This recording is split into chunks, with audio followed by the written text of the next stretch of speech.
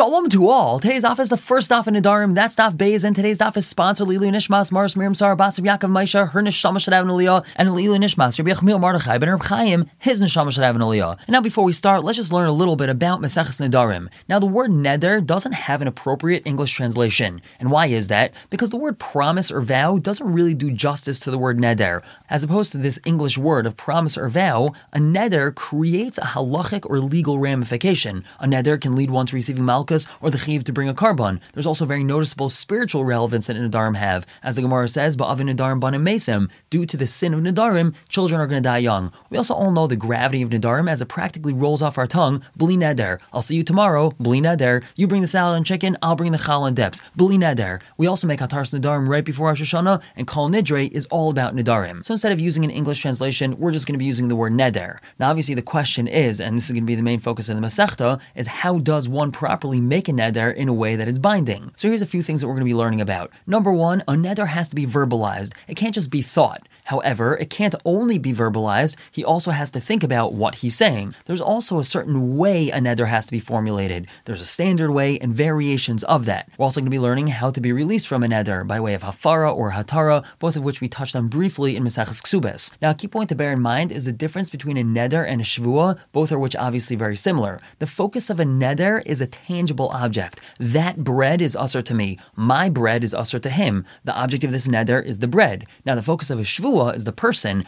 I am not allowed to eat the bread. Now, something unique about a shvua is that a shvua can also be on something intangible like sleep. A person can make a shvua asering sleep on himself, but he cannot make a neder on sleep because sleep is not an object. And now just a quick word about the style of the Masechta and its main perush. Maseches Nedarim is stylistically different than the rest of Bavli, and a few explanations have been offered as to why that is. Interestingly, and perhaps the most relevant for today, is that the Dayos Rishonim explains that Maseches Nedarim wasn't learned in Bavel. It was only learned in Eretz Yisrael, and therefore took on certain stylistic similarities to Talmud Yerushalmi. Now, the reason why that's quite apropos right now is because the new cycle of Daf Yomi Yerushalmi is starting in just a couple of weeks. Now, besides the differences in the actual style of the Gemara, the main perush is also different. We all know that one is not able to understand Gemara without Rashi. However, when learning Nedarim, the preferred perush is the Ran. The way to say that is that the Ran in Nedarim says, fill in the blank. Now, the perush on our daf under the title Rashi is accepted not to have been authored by him and is often referred to as Mefaresh and not Rashi. Now, the most noticeable of the differences between the Ran in Nedarim and Rashi in any given Masechta is that Rashi is extremely succinct and to the point, whereas the Ran is extremely lengthy, providing far more than the basic pshat, as he often explains how he arrived at his conclusion and what the halacha l'maisa is. So with that, as we start this Masechta, we should be zecher to finish it together, and of course, all of Shas together. And just before we start the Mishnah, we have to know, there are two main ways a neder can be made. One can aser the item directly. This thing, bread, bicycle, telephone, or whatnot, is aser to me.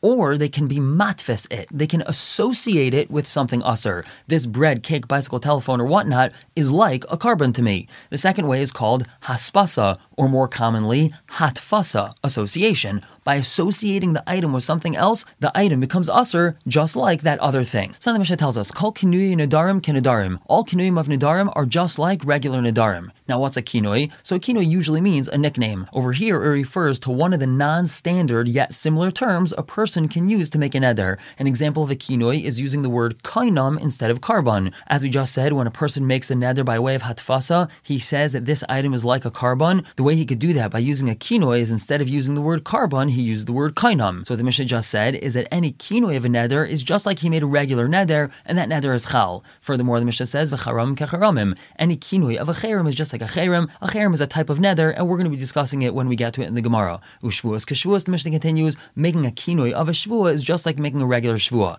And lastly, unaziras kenaziras, if a person's trying to make himself a nazir, and he uses a kinui of naziras, that's just like he's making himself a regular nazir. And now the Mishnah goes on to talking about yadais. What is a yad? So literally, a yad means a handle. And over here, when we're talking about nedarim, a yad is a partial expression of a neder, which counts as a full neder. So the Mishnah explains, a if a person tells his friend, Mudrani mimcha, I am mudar from you, Mofarshani mimcha, I'm separate from you, Meruchkani mimcha, I'm distanced from you. Or if he tells him, Shani oichel lecha, that which I eat from you, Shani taim lecha, that which I taste from you. In other words, he's saying, I'm not allowed to eat from you or taste anything from you. In all these cases, aser, he's aser because he has used a yad of a neder. Now we have an interesting lashon. The Mishnah says, Menuda ani lecha, if he uses such a lashon, Rabbi Kiva haya chaychich bazel hachmir, Rabbi Kiva debated regarding this, and he was inclined to go lechumra in this case, that if a person says Menuda ani lecha, he's aser as well. Now turning to the Gemara, Bezon on top, the Gemara asks, Kol kinui nedarim ke nedarim. We started the Mishnah by saying all kinuim of nedarim are just like nedarim. So now the Gemara begins with the question, Ma'ishna gabi nazir deloy katani hulakulu, u'ma'ishna gabi nedarim dekatani lakulu. Why is it that when we talk about naziros, we don't mention all these things? In Maseches Nazir, all we say is Kol kinui naziros ke naziros, and that's it. But over here, Maseches Nedarim, we mention all of them. We mention nedarim, shvuas, naziros, charamim. What's the difference? So the Gemara answers, Mishum de neder, shvuah ksivi gabi hadadi.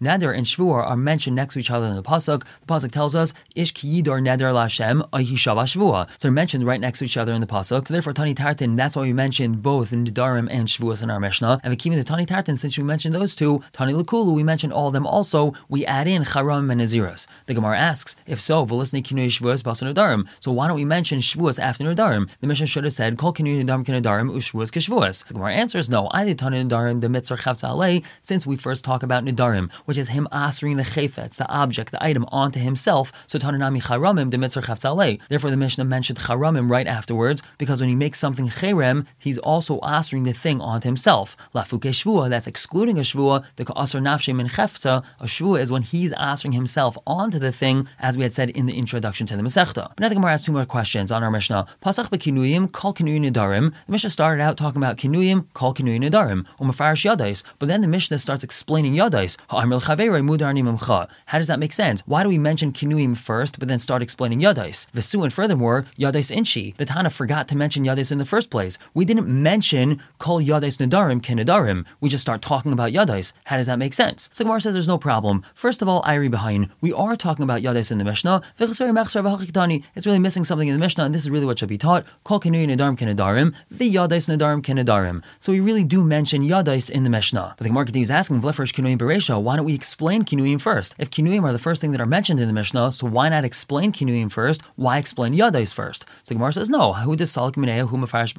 whatever the Tana finishes talking about, that's what he starts explaining first. So since this Tana finished talking about yadais, that's why he explains yadais first. And how do we know this? So we have three different examples. The Mishnah says, what is a person allowed to light Shabbos candles with, and what are they not allowed to light with? And what does the Mishnah explain first? The second thing, ein madlikin, so on and so forth. Furthermore, we have a memra, bamet taimnin, uvama ein taimnin. What is a person allowed to do hatmana with, and what is a person not allowed to do hatmana with? And what's explained first? The second thing, ein taimnin, so on and so forth. And third example of this is bamet isha yaitza, uvama ein yaitza. What is a woman allowed to go out with into Rishus Rabbim on Shabbos, and what is she not allowed to go out with? And what's explained first? The second thing, lo seitza isha, a woman is not allowed to go out with, so on and so forth. So therefore, our Mishnah makes sense. We mention yadais second, and therefore we explain yadais first. The Gemara is, hold on 1 second.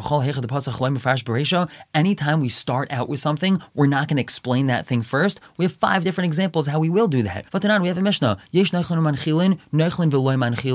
are some that inherit and also will give over as inheritance, and there are some that inherit but will not give over as inheritance. And what's explained first? The first thing.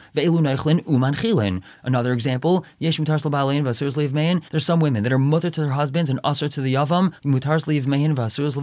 and there's some women that are mutter to their yavam, but they're usher to their husbands. And what's explained first? The first thing. Another example, there's some menachos that require oil and levina, and there's some menachos that require oil without levina. And what's explained first? The first thing. Another example, there's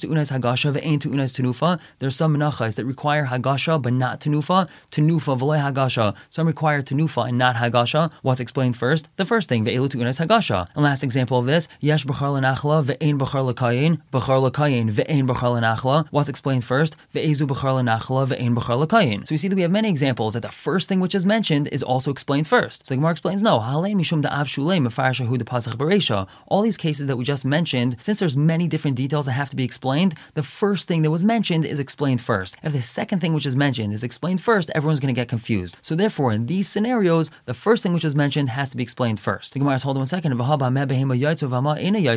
the Mishnah discusses what is an animal allowed to go out with on Shabbos and what is an animal not allowed to go out with on Shabbos, the loy avsha, over there are not many details, uktani yaitze gamal, but still we start explaining the first thing that was mentioned first, and that's yaitze gamal, and over there's not many details in such a case, so really we should have started explaining the second thing. So the Gemara Gimel Amud Aleph on top answers, you're right, el lav dafka, it's lav dafka, it's not specific. Zimnu mefarish hu de pasach bereisha, zimnu hu de salk mefarish bereisha. Sometimes the first thing which is mentioned is explained first, sometimes the second thing which is mentioned is explained first. Our Mishnah happens to be in the style that the second thing which is mentioned is explained first, and therefore we have no question. We're going to stop here for the day, pick up with another answer to this question. For now, everyone should have a wonderful day.